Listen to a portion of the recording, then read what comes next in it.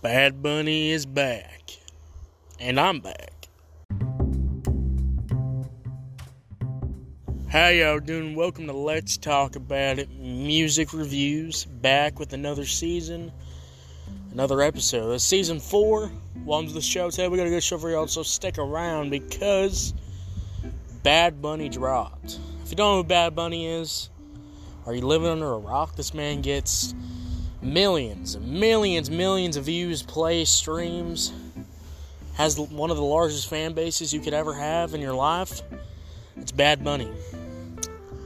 Now he dropped a song called Where She Goes, and well, as you know, I review music, so I'm here to review it. So stick around because we got a good show for y'all today. We're going to be reviewing Bad Bunny, Where She Goes, but stick around, we're going to get into the review after the break.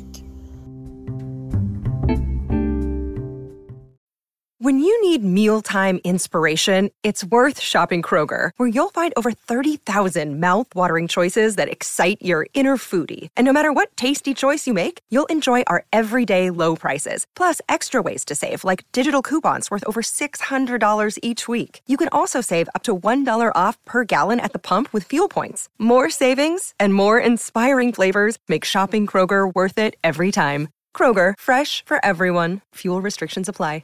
Alright, Bad Bunny, Where She Goes. Let's get into it. Starting off with the beat. I really like the instrumental. It's kind of got this kind of nice bounce to it.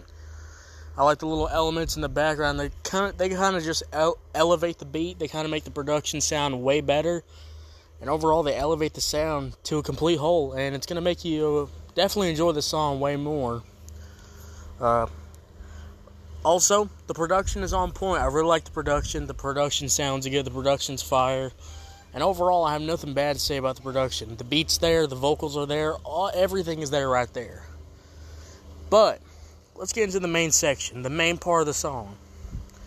And a little history before we continue. I'd say I reviewed a lot of Bad Bunny music. I think we reviewed a lot of songs from him in the past. And I think that's pretty fire.